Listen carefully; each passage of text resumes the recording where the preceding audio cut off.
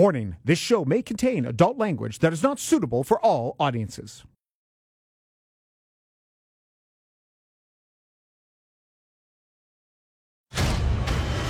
This is the TSN MMA Show with Aaron Bronsteter and Bazooka Joe Valtellini.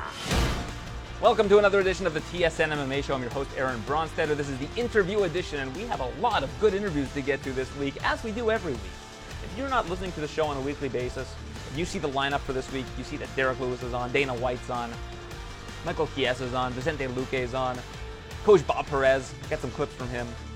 If you're seeing that and you're like, wow, this is a great lineup, well, you should listen every week. We have great interviews week after week, and we encourage you to listen to them on a weekly basis. We encourage you to rate and review the show on iTunes or wherever you get your podcast. It goes a long way for us, and we appreciate that. The listenership continues to grow for the show, and I am confident that if you're listening to this for the first time, you will enjoy the show week in and week out. And if you're only interested in the interviews, you can listen to the interview edition. If you're only interested in the talk part of the show, where it's myself and Bazooka Joe Valtellini chopping it up and talking about the latest news stories. I don't know what you're listening to this for right now, but hopefully you want to check out my interviews as well. But you can listen to that. We separate the shows for your listening pleasure. And as I teed up already, we've got UFC President Dana White on the show. We've got Derek Lewis, the Black Beast, challenging for the interim heavyweight title this week against Ciryl Gane on the show. We've got Michael Chiesa, Vicente Luque, who will be facing each other. They're going to be on the show. And I got to chat with Coach Bob Perez a little bit about what makes Derek Lewis tick. I'm always curious about Derek Lewis. Now, we had some audio issues for that show, so for that interview rather. So I'll put together a little piece of that you can check out, because I liked listening to Coach Bob and what he had to say about Derek Lewis. Very interesting person to speak with. So let's get to it. We're going to start with UFC President Dana White, who joins us to talk about UFC 265 and everything else in the world of mixed martial arts. On the heels of UFC 265, I'm joined by UFC President Dana White, and I know you look at the odds. The odds for this weekend's card are way off, in my opinion. Ciryl Gane's a 4-1 favorite against Derek Lewis. I was just curious about your thoughts on that. I agree with you 100%. That's insanity. But at the end of the day, you know, Gane is undefeated. His stand-up is unbelievable. The guy moves around like a middleweight. But, you know, how many times has Derek Lewis been counted out? And all it takes is for him to land that one big punch. And he will land some punches in a 5-round fight. And he beat the champ. He beat Francis Ngannou. So what makes this fight so great as a heavyweight fight is he does have that one-punch power that he can do it. We're going to find out how Ciryl Gane deals with pressure, being in the first big, massive fight that he's ever really been in. And he's never fought Ngannou before, and Derek Lewis actually has a win over Ngannou. So you couldn't make a more perfect heavyweight fight than this one. I think Gane is a phenomenal technical striker. I think that he is a master at controlling the reach. But I just think you look at a heavyweight fight and you see a 4-1 favorite. That just blows my mind. It's insane. But listen, you know what's fun about it? If you were watching boxing and a guy was a 4-1 favorite, you have absolutely zero chance of winning with the underdog. In this sport, get out there and make some money. Now, outside of the main event, almost every fight's even money. Is there a fight in particular where you just have no idea how this one's going to go? It could play out in a million different ways. Yeah, I love this card.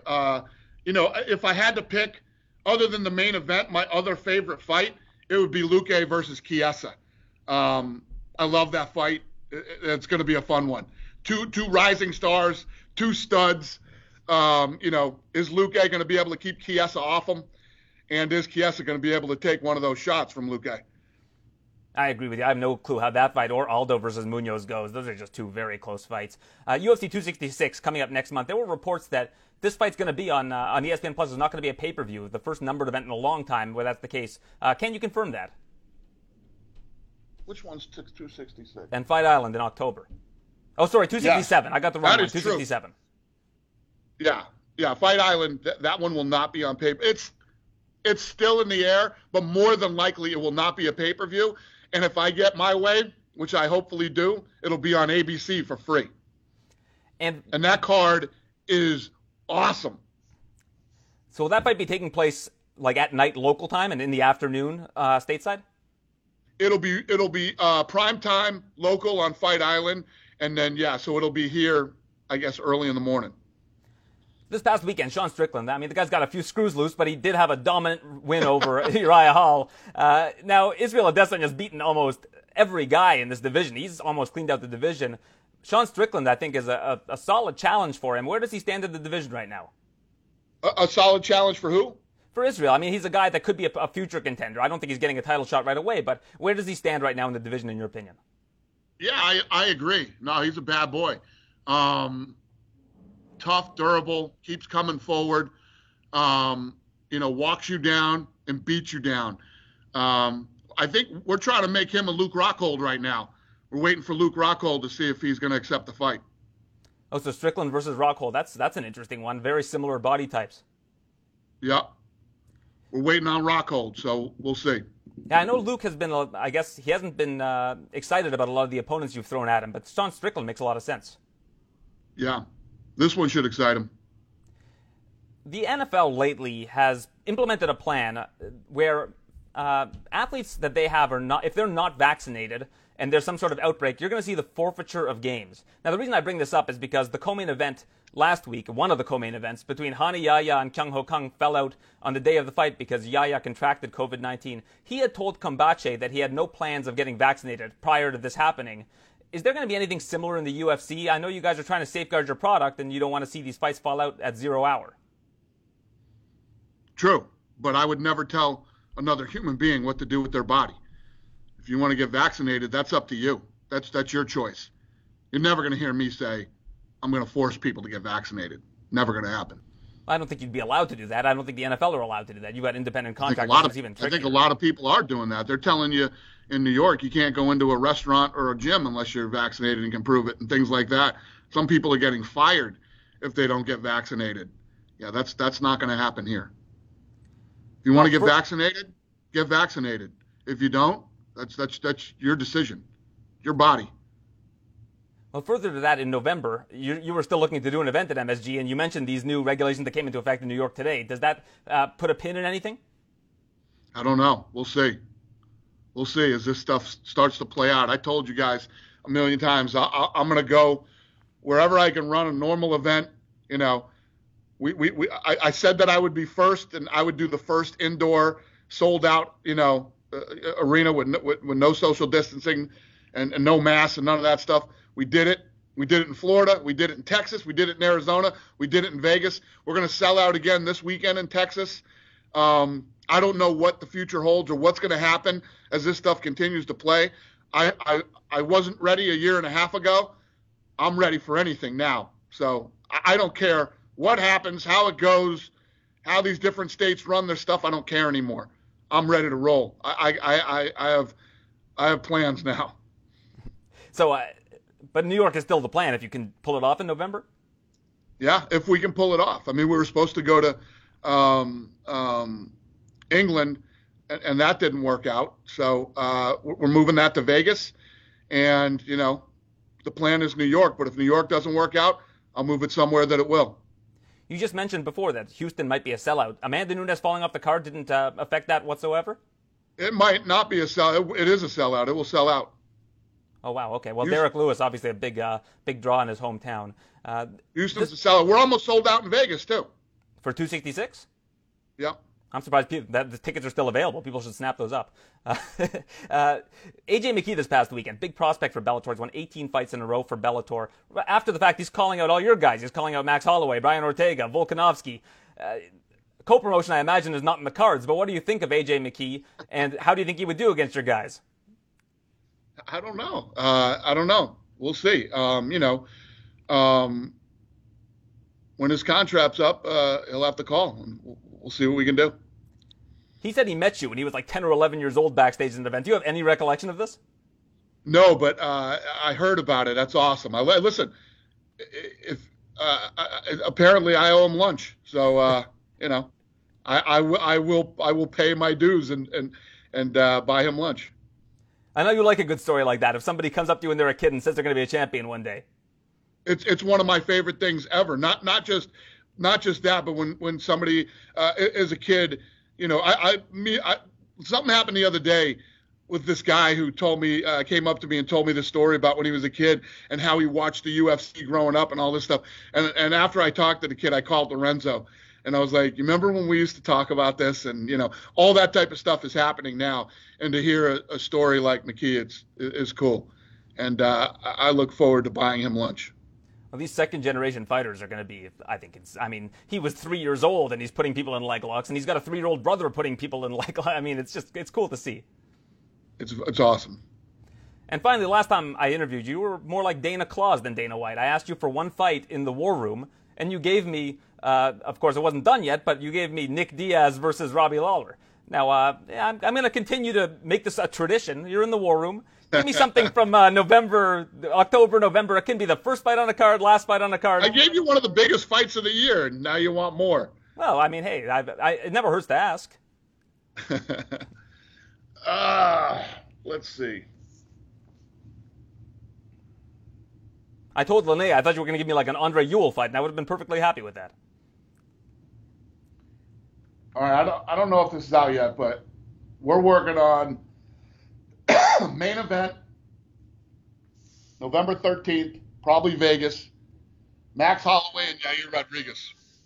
I like that fight. A lot of people were talking about that one being a possibility. It's not out there yet, but is that one done, or is it's in the works still? What did you just ask me? Give me something that's not done, but that you're possibly working on. I asked for something on the wall. Not done. So don't have all the goofball MMA sites out there saying that it's not done. We are working on it. I put it in caps last time. I think it was effective. People weren't saying it was done when I did it last time. I'll do it again this time. Perfect. It's UFC 265 this weekend, headlined by Cyril Gane, Derek Lewis, interim title. Again, I think the odds are way off. Looking forward to this one, Dana. Thanks for your time. Thank you, brother. Have a great day. I'm pleased to be joined now by the Black Beast, Derek Lewis, who will be facing Cyril Gane at UFC 265 for the interim heavyweight championship of the world in Houston, Texas, your backyard. Now, we've spoken in the past, and you've mentioned you don't really like fighting at home. You feel like it's hard for you to have the fight week mentality when you're going back to your house. Are you doing anything to emulate kind of being away from home during fight week? No, I guess we're just going to stay in the hotel. I never been to this hotel before, so I guess it'll be like I'm away from home. Well, even though you have told me that, you've never lost a fight in the state of Texas, and most of your fights are in the state of Texas. Yes. Stay in Houston. Never lost a fight in Houston. Well, I never lost in Texas, period. But, yeah. Yeah, never lost a fight in the state of Texas. Or in Canada, my backyard. You've never lost a fight in Canada. Yeah, it was real cold out there, too, so I didn't like all that. Yeah, you were in Halifax in like the winter. That was the one where the hotel was snowed in, if I'm not mistaken. Yes, it was like 10 feet of snow. That was crazy. I never seen that much snow before. I never even seen snow before until I went to Canada. That was pretty cool, though. You get snow in Houston like once in a blue moon, don't you? I remember seeing that the roads had been closed down there because there was like an inch of snow on the ground. Oh, you trying to cap? Okay. All right, I see what type of interview this is. It's going to be real short. But, yeah, we get snow every 4 or 5 years, maybe. I'm not trying to rip Houston. I know it's an infrastructure thing. Why would you guys invest in snow plows when the guys, like you said, get snow every 4 or 5 years? Yeah. So we don't have the right proper gear. You're right. So we don't like snow down here. Well, yeah, I don't blame you. I live in Toronto and I don't like snow up here, so I'm not going to fight you on that one. Cyril Gane, I know you don't watch a lot of MMA. You've mentioned this to me before, but you were watching Volkov versus Gane because I remember on Twitter you wrote like this is like a karate match. So what made you decide to watch that particular fight? Because they already had told me that we was gonna the winner. I'll be fighting the winner for the title, for the interim title. They already had told me that before the fight was over with, before the fight even happened. So I wanted to watch it. So was there a chance you were going to face Volkov in a rematch had he won that fight? Yes, it was a chance, yes. But they really wanted Gane to win anyway, so, it worked out for them. Well, I'm sure they didn't tell you that directly, did they? Well, it's the new blood, so I'm not going to. If they didn't tell you, they didn't tell me. Okay, let's keep moving. Next question. All right. What did you take away from that fight when you watched it? It was just like a kickboxing karate fight. That's all it was. Of course, a guy not going to get tired if he's not really doing anything. He's standing back and waiting and kicking every now and then, throwing strikes. I could do that all day. I could do that and not get tired. But once you start going out there and try to pressure a guy and try to really knock him out, hurt the guy, then let's see how good that gas tank is. Do you feel like he's going to be an annoying guy to fight, just stylistically?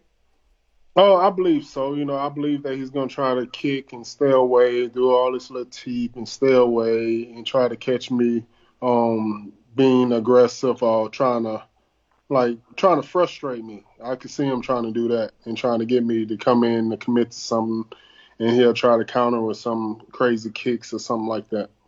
Do you think that, sort of style is not, that appealing to the heavyweight division and people watching the heavyweight division? Yeah, for sure. People don't like styles like that. They like guys to go out there and take a chance. Don't try to be caution the whole fight. It's nothing wrong with being caution, but don't be like that the whole fight. Go out there and try to take a chance. Let me touch you one time. That's all. I did a deep dive on your career today, and I came up with the following information. So you have not lost a fight to anybody right now that's currently on the UFC roster. And if you beat Cyril Gane, you'll have beaten 50% of the guys in the top 15 of the division. Did you know any of that info? No, I didn't. I got other stuff to do. I'm married, actually. No, I don't have time to be searching stuff like that. But yeah, I didn't know that. That's pretty cool. Did you say you're married so you don't have time to look that kind of information up? Yeah, I'm not worried about all these men in the UFC. Yeah, I got other stuff to do. I'm married too, but this is my job, right? So I hope that wasn't a shot. All right. Okay. I'm chasing 3 kids around here, Derek, but I have to find the time to make sure that I'm well prepared for this kind of interview. Oh, okay. Yeah. I've seen toys in the background. I didn't think you was married. I didn't think. Okay, that's cool.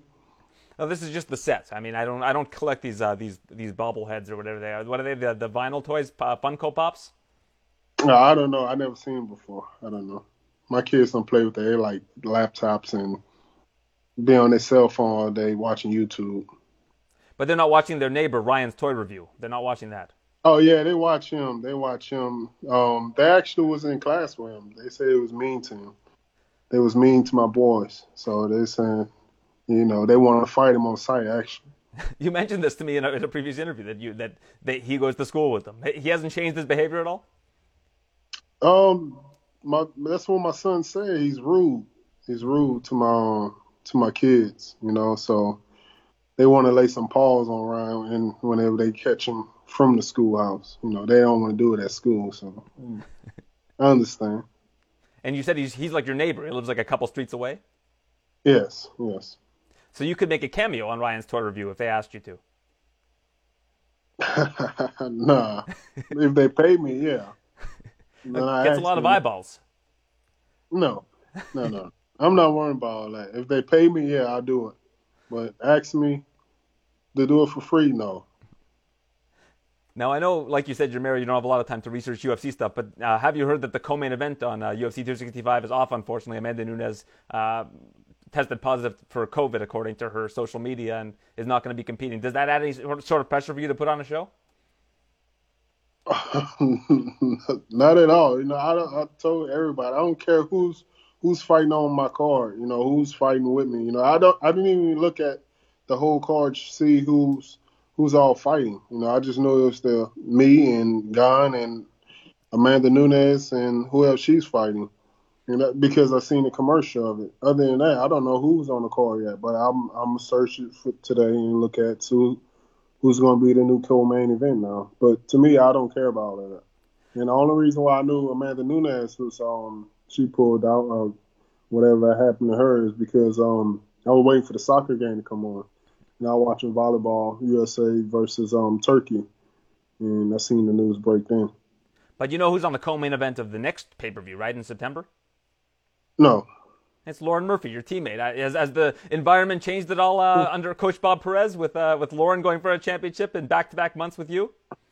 Yeah, hopefully Bob don't die on us. I think he's going to have a heart attack because it's stressful for him, to have two fights, fight for a title, and fighting against two good opponents. So it's real stressful for him. He want us to go out there and perform at 100% and look good out there and come home with the belt, especially both of us. We both live in Houston now. Has Coach changed at all? Is he starting to get get a bit of an ego because he's got two fighters going for the championship? Oh no, he doesn't change. He doesn't care about ego and all that. He's still the same guy. That's the reason why I've been working with him for so long. He never changed, and we fought for a title before, and he didn't change on me. So, he's a good guy. A lot of guys should get a chance to try to train with him. I'm pretty sure a lot of the previous guys that trained with him before have nothing but good things to say about him, and he's real knowledgeable in MMA. I feel like you downplay how much knowledge you have. I saw you at Helwani's trivia thing. You were doing really well up until the end. Yeah. I guess you could say, yeah, I'm a fighter. I know common sense. I got common sense in fighting. That's about it. But mixed martial arts, like the submissions and all that, I don't know the name of. I can show you how to get into it or how to get out of it. I don't know what it's called, the submission, what it's called. But, I watch a little fighting here and there, little jiu-jitsu matches. If I asked you to name all of the UFC champions, how many would you be able to name, would you think? Oh, I couldn't name, nah. I don't even know the weight classes. I really don't. I don't even know how many weight classes it is in the UFC. I can name Osania. He's 185, right? Yep, that's right. I don't know who the 205 is. And the welterweight, I don't know what weight is that. That's 170? That's 170, yeah. Okay, 170. Who's 170? Is that Usman? You got that one? All right, we're good. We're rolling. 155. 155? Yeah, 155. That's Khabib's old division. I'll give you a hint. I don't know who that is. He used to live in Houston, the guy that's the champion now. He used to live in Houston. I don't know. 155. I don't know. It's Charles Oliveira. He lived in Houston. He had a cup of coffee in Houston. Yeah. I was just at that fight. Yeah, I was at that fight. Yeah, Charles. Okay. And what's the next weight class after that? We got featherweight, 145. 145. I don't know. All right, so you're not watching Tough. This season of Tough hasn't been appealing to you? Oh, no. I know. Nah, it's like Atlanta Housewives. I don't watch that stuff like that. No. Then we got 135. I don't know. And we got 125, the lightest weight class. You know that one? 125. No, I know Demetrius Johnson was the champion, right? That's right. I don't know who it is now. All right, and then for the women's division, you got 115, 125, 35, 45. No, I don't watch women fighting. The last woman fight I watched was Ronda Rousey. And Lauren Murphy, your teammate. You watch Lauren Murphy's fights. Yeah, I watch Lauren Murphy fights. Yeah, I watch her fights. I watch her fights, but that was about it because I have to watch her fight because sometimes we have watch parties. We watch her fights. My wife likes her as a fighter. I like her too as a fighter. She's a good girl. She's cool. But I don't really watch women fights. Are you going to go to her fight in September in Vegas? That'd be great. Yeah, I think we might make a family trip out there and go out there and support her. Yeah. So do you talk to your family at all during fight week? Do you say I need my space for fight week, or do they watch the fights? How involved are they in fight week for you? My kids don't care, but my wife, she does. She's very supportive. She gets nervous and stuff like that as well. But she'll be there. That's about it. She the only one really support me. No one else does. Like my other family, they don't really support me. I got my brothers, uncles, aunts. They do, but everyone else don't.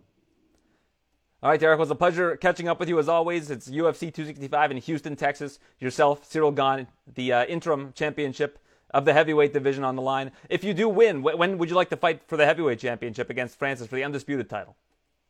It don't matter. It'd be great. It'd be this year sometime. Come out with no injuries, nothing like that, no eye pokes. I believe he's gonna try to poke me in my eye too. The way his stance is, he'll try to poke me coming in. You gotta watch that. I'm telling you, he's gonna do it. Well, he does keep his arms extended when he's trying to control the distance. Is that what you're worried about? Yeah. Oh, yeah. He's going to poke me in my eye. He's southpaw. I might switch up on him, too. Might come out southpaw. He's going to see something that he never seen before. Hopefully he fight me just like he fought Volkov and the other guy, the black dude that they say they look like me. I forgot his name. Rosenstreich. Yeah, Strike. Yeah. I just remember that they fought. I don't think that you look like him. Just for the record. Oh, okay. They say same haircut. Black guy. Blah blah blah. Bald head. Say we look alike. So. You also said people have mistaken you for Shaq in public. Yes, I get that. That's typical. Usually it's some old person that's saying something like that. Shaq's like a foot taller than you are. Oh yeah, he's taller than that. I'm like a small point guard next to Shaq. All right, Derek. Well, thanks again for your time. Appreciate it. Best of luck at UFC 265. All right, thank you. You gonna be there or what? I'm not. I'm stuck up here in Canada. Although I'd love to go to my old stomping ground of Montrose. It's a beautiful place in Houston. Oh man, I knew it was something. I knew it. I forgot. I knew that was your stomping ground, Montrose. Yep, I knew it when I seen them toys in the background. But all right, thanks for having me, man. All right, Derek, my pleasure. Take care. Yes. Pleased to be joined now by Michael Chiesa, who is facing Vicente Luque this weekend at UFC 265. This main card, aside from the main event, every single fight on the main card is almost an even money fight, which is pretty remarkable. Vicente Luque, this guy's a scary guy. I mean, you follow the sport, of course. You cover the sport. Do you have a different approach to this one than you have previous opponents in the welterweight division? That's a good question. There's definitely some things we're going to do different in this fight. There's, everybody has their style. Everybody has their things they do well. But, I think that my success in the sport has come from finding new ways to get to what I do best. And, there's definitely some things I'm going to do a lot different in this fight than I did in my last one. This is a fight where I feel like I'm going to have to put all my weapons on display. I've been able to go out and kind of get to my wheelhouse with a lot of these guys with my grappling, but this is a fight where I feel like I'm going to have to use all of my skills and have like a full display of mixed martial arts. So there's definitely going to be some things I do different in this fight, but nonetheless, I'm excited for the challenges that he possesses. That's what I'm in the sport for, Aaron. I'm not here to find easy fights or, there's a million other things I could do in life that pay better. I love the challenges. I love competition. And that's what I'm here for. And I feel like this is going to be a very highly competitive fight. Now, I know a lot of fighters, if they say they're getting a good night's sleep before a fight, they're probably lying. But, I've spoken to Charles Jourdain, the Canadian fighter in the UFC, and he tells me that he wants to fight the scariest guys possible. He says, I don't get up for a fight unless I'm scared of my opponent. He wanted to fight Doo Ho Choi. He beat Doo Ho Choi. He wanted to fight Cub Swanson down the line. He wanted to fight Andre Fili, who he lost a split decision to. But he likes to worry about the guy that he's going to be facing. Are you the same way? How do you look at your opponents when you're going into a fight? And what do you think about at night when you're thinking about Vicente Luque? Well, as weird as this is really weird, Aaron. I actually sleep the best during fight week. I really do. I don't know what it is. I just, when I get to fight week, I just like the training gets toned down. It's less stressful to be at fight week than it is to be in training camp. Because it's like the hard work's done. There's not much more to stress about. You're here. And like I said, this is what I enjoy. I enjoy competition. But I agree with Charles where I like the threat. I like when there's a guy that possesses a high level of threat and a high level of danger because it heightens my senses. And I feel like I fight better. I don't want to fight a guy, I don't want to name particular opponents that I faced in the past, but, I train hard for every fight, but there's been a few fights where I feel like they've been kind of gimme fights and I I trained hard, but I didn't go out and perform my best. I feel like my best performances have been against the guys that are the most dangerous and the most skilled. And so I feel like I perform better. And when my senses are heightened, when the threat of danger is very imminent, and somebody.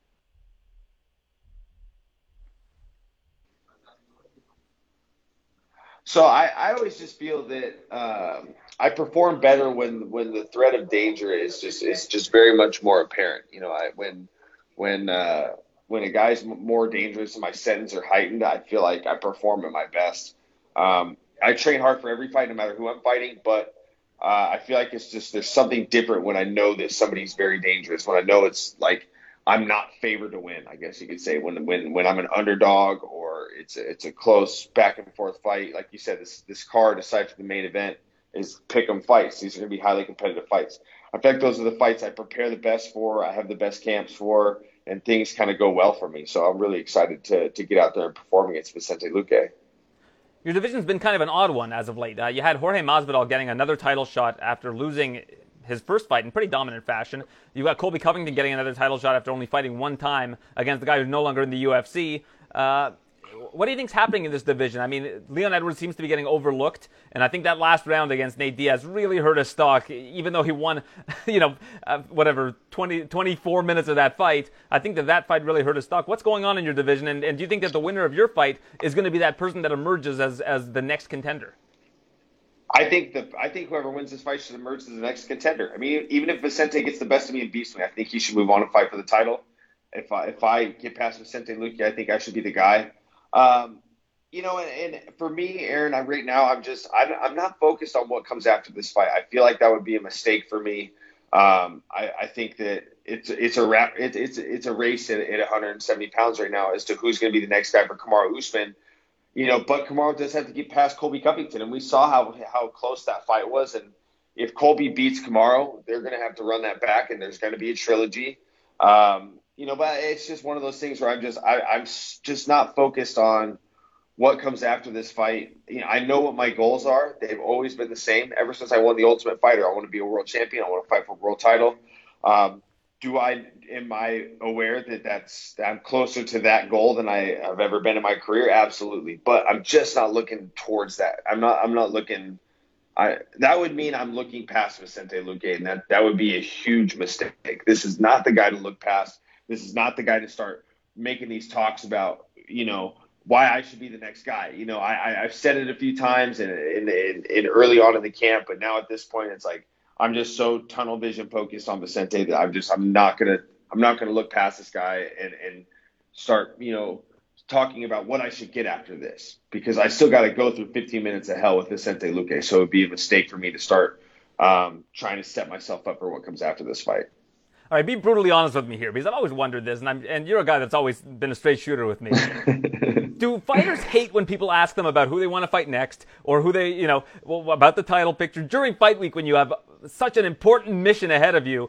It's part of what we do, and I, for whatever reason, you fall into these bad habits of always wanting to ask people this, even though I think it's just a dreaded question for somebody who's trying to really focus on something that's just a couple days away. Not for some guys. I would tell you straight. I would tell you if that was a terrible question. I have no problem being like, that was a bad question. There's some guys that have the headspace and the capacity to do that, where they're like, once I beat this guy, I know what I want next. It's who I want next, or things of that sort. That's not a bad question. It just depends on the fighter. I just think that a lot of us, we get to fight week and you start brushing shoulders with your opponent, you start seeing him around, and all of a sudden I think a lot of guys will just kind of lose focus of the thing that they want next, and they're like, oh, my guy's here. We're in the same hotel. I just want to focus on him, But like I said, if that was a question asked early on in the camp, there's a few interviews I'm sure where I came out and said, like, I think I should be the next guy. But as the fight gets closer, and now that I'm here at fight week and I'm 4 days away from the fight, I'm just like, I don't even care about what comes next. I have this thing where it's like, I got to there is no tomorrow for August 7th. If I got to die out there, I got to die out there. So I just don't even think about like what comes after Vicente Luque, because I know that I have the toughest fight ahead of me that I've had in my entire career. This guy's a dangerous finisher. He can knock you out. He can submit you. He has so many weapons. So it's hard, it's damn near impossible for me to give you an answer as to what I want next after this fight. Well, what was it like being back on Tough? You were on the season of Tough for a little bit. I think the fighter's name is Brady Heastan that you're trading with. I'm bad with names sometimes. Yeah. But what was it like to be back on the show? Man, it was really cool. That's something that I definitely want. You want to talk about a bucket list thing in my career? I would love to coach the Ultimate Fighter, man. I think it would be so great. I feel like I have a lot of knowledge to offer. Tournament. I mean, I was on the longest, hardest season, 13 straight weeks. Oh, where'd you go? There you are. Yep. Sorry, my screen froze. It was great to be back on the show. I've always had a good relationship with Volkanovski, so it was really cool to get out there and get to see Brady. And it was on his birthday when I got to go on the show, so that was great. And I still believe it's the best breeding ground for prospects. I think that it's awesome when you really get to throw these guys in this environment where you take away their phones and their outlets and they're forced to fight. And I think you really it gives fans an opportunity to get to know the fighters and connect with them to where if they make it to the UFC, they already have an established fan base compared to if a guy goes on Contender Series, if he doesn't have a story, he's got to win a few fights before people can kind of connect with him. We're on the Ultimate Fighter. It's kind of a compassionate type of setting where people get to know these guys as they go through the tournament, get to hear their life stories and see the clips of them at home and all sorts of different stuff. But I'm a big proponent for the Ultimate Fighter, and someday I would love to coach it. Hey, you're on Tough Live. That was the hardest season of Tough. Guys like Joe Proctor on the show, Ella Akinta. That was a deep field. Well, with Brady, I was looking at his record before he joined Tough. I saw the list of guys on the show, and he hadn't fought anybody that was really tough. Now, the reason why I say that is because are there guys just regionally, the people that they kind of have a reputation, you don't want to fight this guy, and that's why they have a lot of trouble fighting guys with good records? I mean, he ended up beating Reddinghouse, who has an amazing record and has fought for the championship in the World Series of Fighting. I always wonder about that because it must be hard to get your break if you're not able to find tough matchups regionally. Well, the tough thing for Brady is, he fought, his only loss is he lost to that Chad Allinger guy. He's a Canadian kid in Rise FC. I always pronounce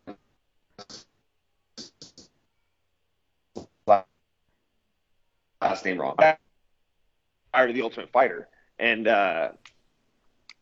during the state of 2020, how hard it was to get guys fights. You know what I mean? It was damn near impossible. I mean, it was hard. We had guys in the gym training, a lot of guys that were ready to go, and there was nowhere for them to go compete. So when the Ultimate Fighter came around,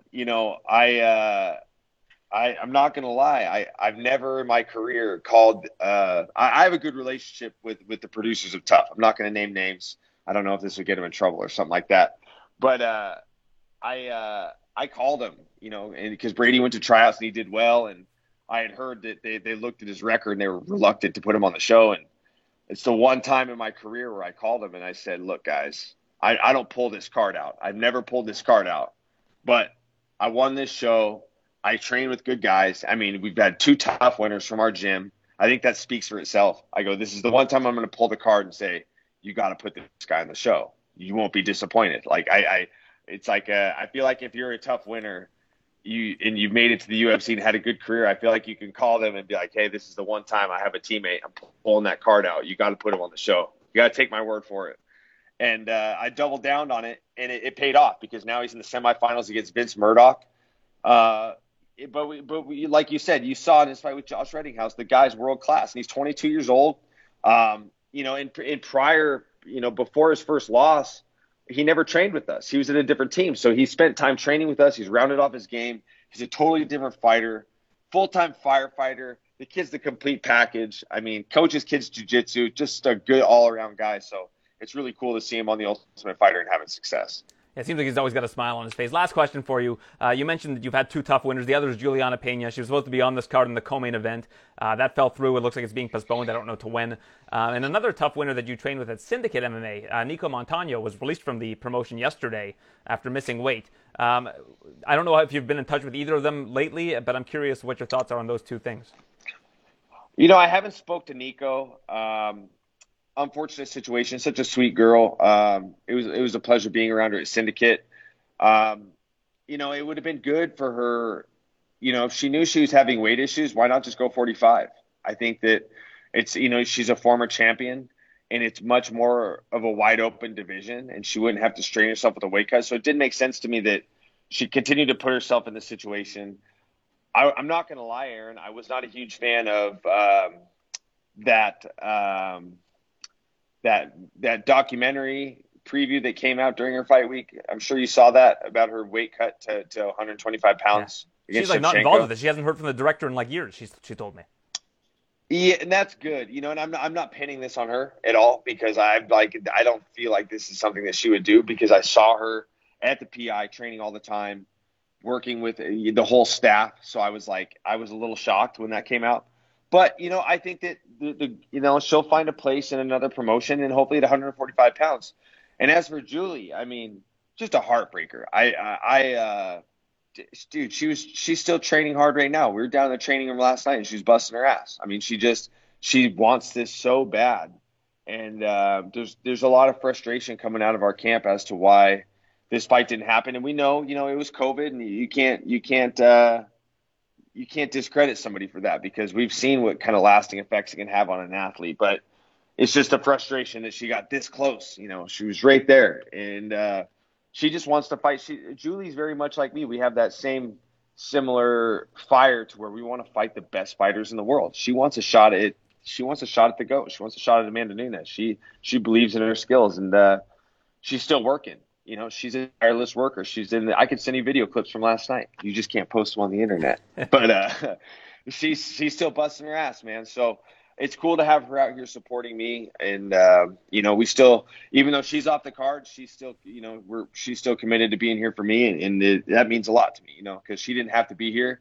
It would be hard for me to be in her position. Like if the roles were reversed and she was on the undercard and I'm fighting in the co-main event for the title, and my fight got pulled, I don't know if I'd show up. I don't know. I'd be a little heartbroken. So it shows that she's selfless, and I'm just glad that she's here.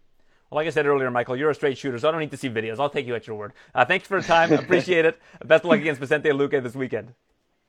Thank you, Aaron. Take it easy, brother. Pleased to be joined now by Vicente Luque, who will be facing Michael Chiesa this weekend at UFC 265 in Houston. You did your entire camp in Brasilia this time around rather than coming stateside. Why was that? Yeah, I'm always back and forth between Brazil and Florida. And from my last maybe 4 fights, I did all the camp in Brazil because a lot of things. I mean, I have a great team over there helping me with Serrato MMA, Daniel, my coach over there in Brazil. They're really, focusing a lot on my fights and helping me out a lot. And also Gilbert and Henry from Sanford MMA, they're always in touch with us. They're always making sure that I'm getting what I need.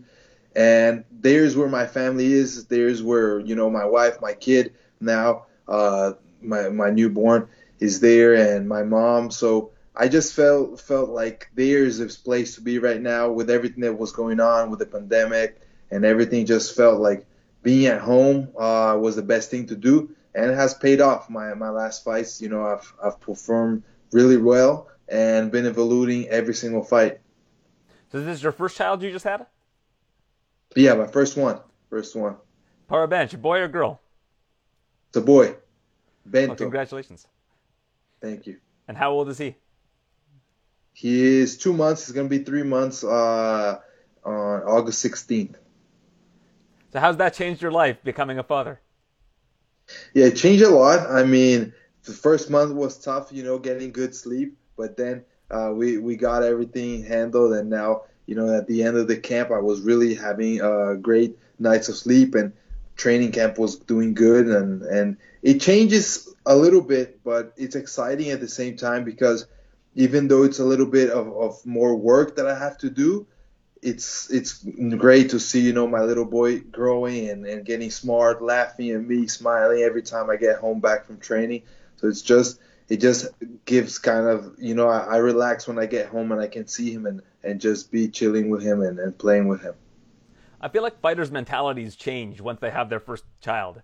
you go from having this ego, really wanting to become the best and become the champion, to not only just having that, but also having the idea of becoming a provider. Has your mentality changed in that regard?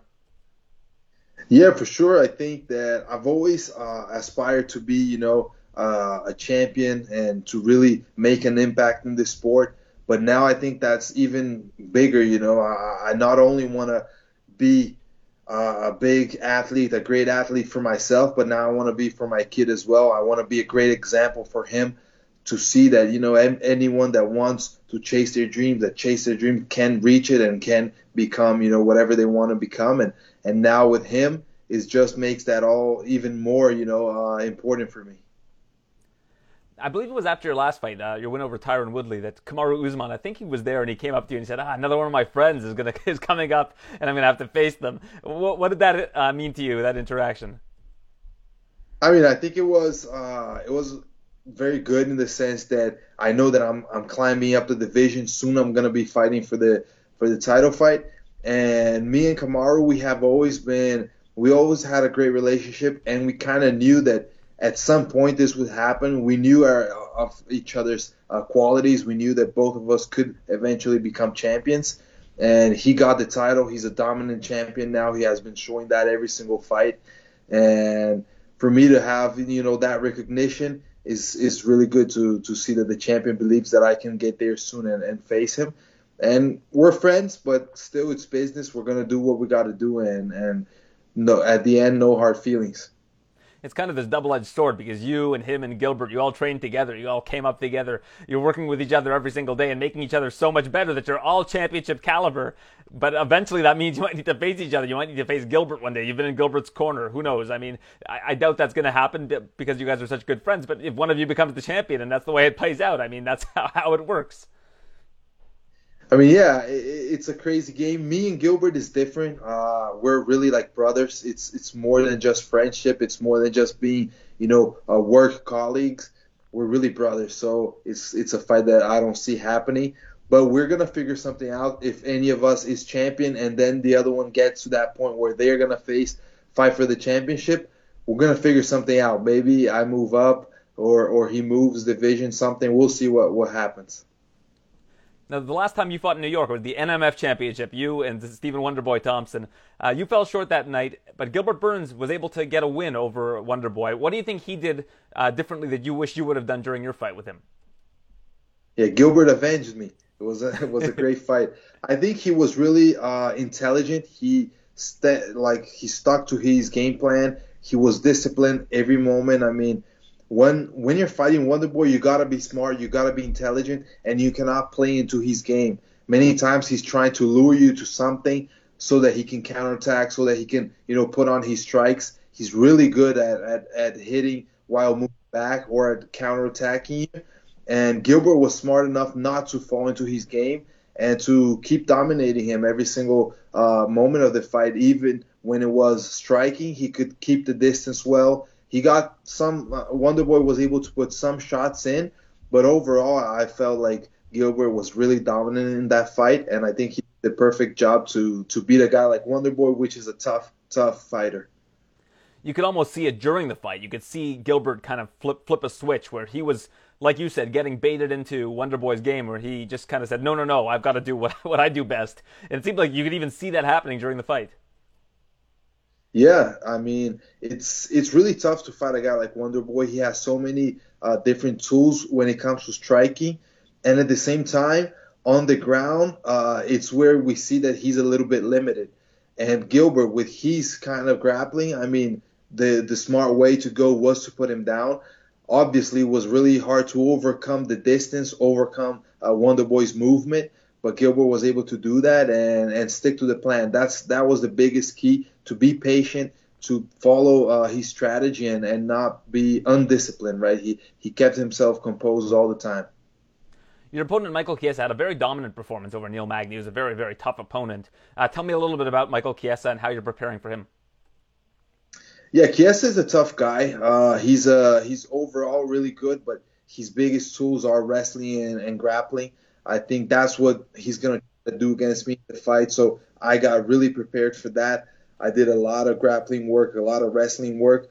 that has always been a big focus of me as a striker. I want to keep the fight standing. And in order to do that, I got to have good grappling and good wrestling. So it's a fight where I think it's going to be that classical grappler versus striker. I'm going to try to keep it standing. He's going to try to take me down. He's got good skills in that, and I got good skills in striking. And we're going to see who's able to prevail that night. And I anticipate a lot of action, at least for my part. I'm going to go in there and try to get him out before the 3 rounds. I spoke to him earlier today, and I asked him, is it good to have an opponent that you're kind of scared of? I mean, Vicente, you're a beast. You're an incredible fighter, one of the top guys in the division.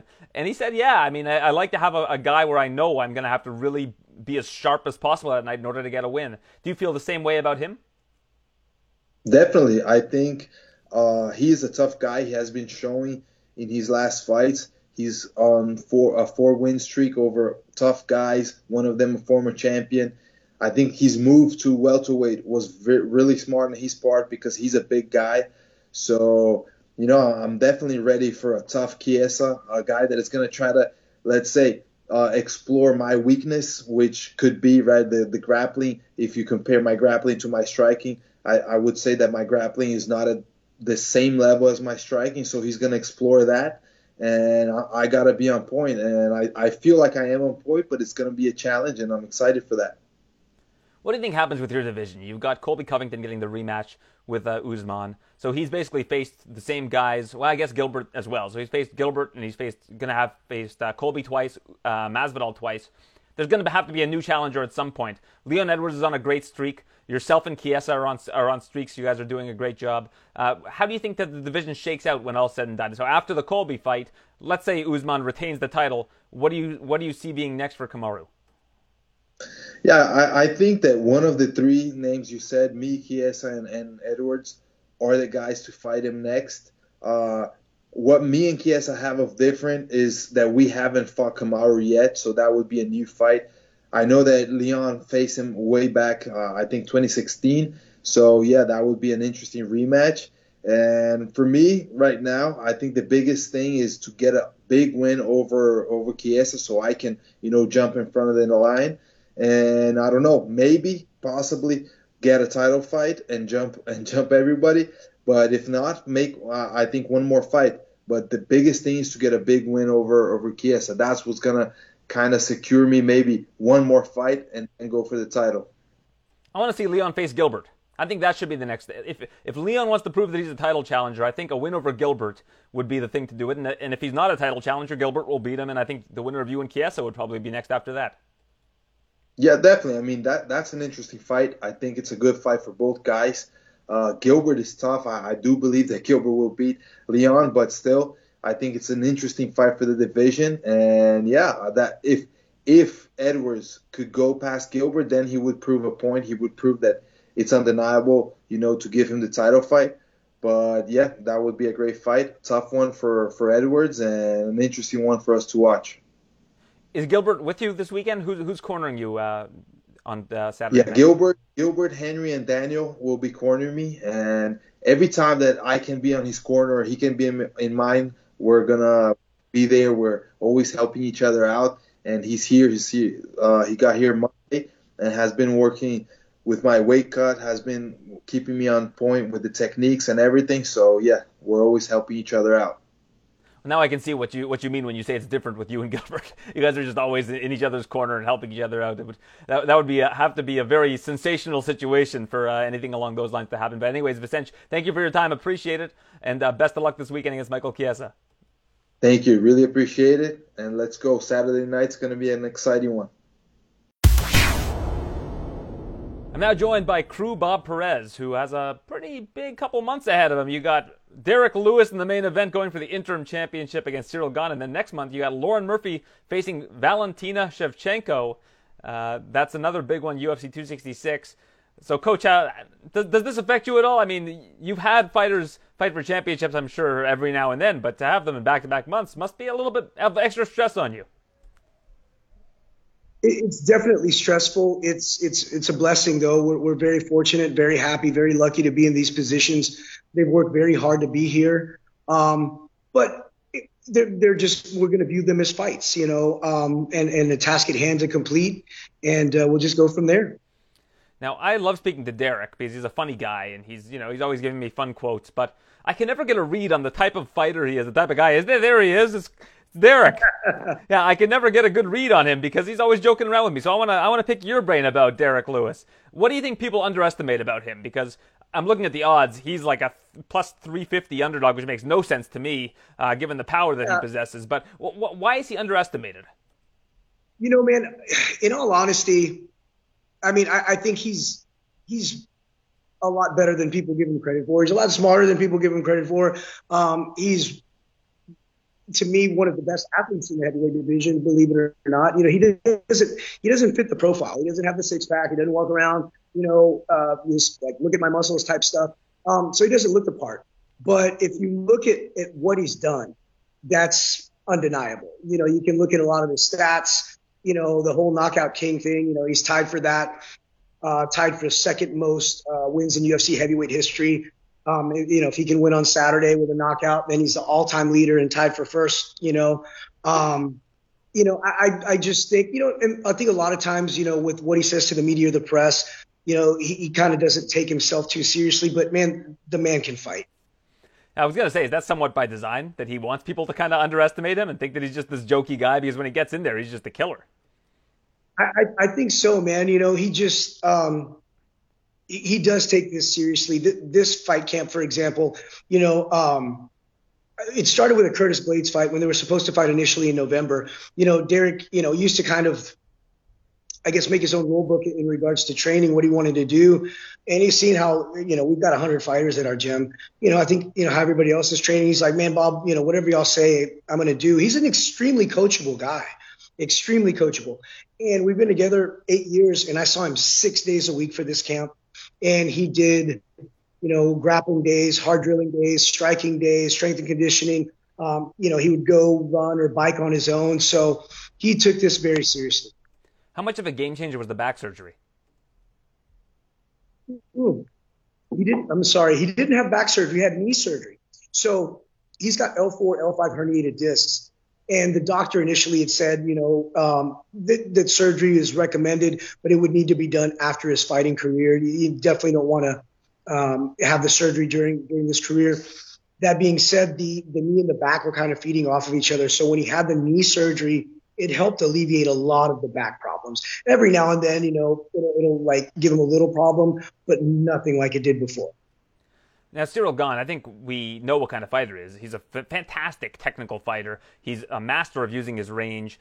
I would compare him from a stand-up perspective to Jon Jones. I think that's why people are so intrigued about Jon Jones in the heavyweight division, is because, you can do a lot of pitter-patter stuff, but if you get hit with something big in the heavyweight division, it's different than getting hit by someone in the light heavyweight division. So with Derek, is he going to be willing to just eat some in order to get in there and land something big? We never want to eat anything, but, if he's got to eat a couple to give one, of course he'll do it. I think prepared exceptionally well for him. We brought in the right looks for Ciryl, mimic his style, mimic everything about his game. When you look at Ciryl Gane, he brought in somebody who was very unorthodox to try to mimic Derek, somebody who was going to do things that were unexpected. Is that a good idea? And do you think it's even possible to emulate Derek? I think that his timing is really something that's really overlooked with him. He's got fantastic timing. I think Derek's timing, his speed, his fight IQ are all underrated. Honestly, even if I wasn't his coach, I would still, say that. And Derek is actually pretty orthodox. He's not an unorthodox striker. The combinations that other than like just getting into a dogfight, and if they just start slinging, then that's a little different. But man, he'll throw a 2-piece, he'll throw a 3-piece, 4-piece combo, cross, whatever. So, his kicks are kicks, knees are knees. There's nothing like crazy that what he does, but I just think his speed and power, you cannot prepare for. Now, with Ciryl, again, is this the kind of guy that you think people don't want to see as a heavyweight champion, because people want to see heavy hitters at heavyweight, they want to see knockouts, they want to see action-packed fights, and that's not really what Ciryl brings to the table?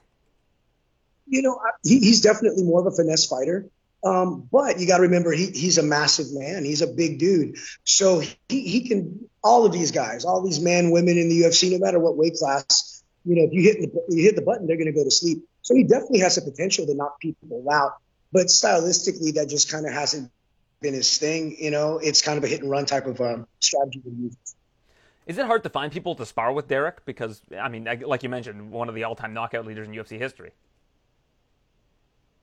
No, Derek, believe it or not, over the years, the problem before, he wouldn't spar because he had a difficult time separating fighting from sparring, and it would just turn into a fight. And Derek would usually just sleep guys. But over the years, and, especially in the last year, his comfortability of training, drilling, technically sparring with guys has been amazing. And we've got some really great big dudes at the gym that can kind of fit any like profile that we're trying to fill. You mentioned how coachable he is. What were you yelling in the waning seconds of the Volkov fight? The corner instruction that I gave him was essentially, that we were behind, that we, allowed, Volkov to dictate range and move forward. And I told Derek he had to get inside on him in order to beat him and, put him on his back and finish him, is exactly what I said. And I told him, it was kind of kill or be killed, do or die, we're down. How pivotal was rewatching that Volkov fight in preparation for this one, given how similar Volkov and Gane are? All right, Coach, thanks so much for your time. I really appreciate it. We're having some connection difficulties, but I appreciate your time. Thank you for doing this. It's great to pick your brain on Derek, and best of luck to both of you this Saturday. Thank you so much. You have a great day, my friend. A huge thank you to our guests, UFC President Dana White, Derek Lewis, Michael Chiesa, Vicente Luque. As I mentioned off the top, please rate and review the show on iTunes or wherever you get these podcasts. We appreciate it. You can also listen to the standard version of the TSN MMA show if you subscribe to this feed. You can hear us on TSN Radio in Toronto and Ottawa. We appreciate that. You can see my TSN Edge picks. I post those on Twitter, and they're on the TSN Edge website. And all of our video content available at tsn.ca/UFC. Thanks for tuning in. We'll be back next week with more great interviews. I think I'm going to be speaking with Rich Chu next week of Bellator, former Bellator matchmaker, now working at Wimp to Warrior. So looking forward to speaking with him. And we've got some other things on the horizon. So check it out then. Thanks for tuning in. We'll talk to you next week. Thanks for listening to the TSN MMA Show. For all the latest UFC news, visit tsn.ca/UFC.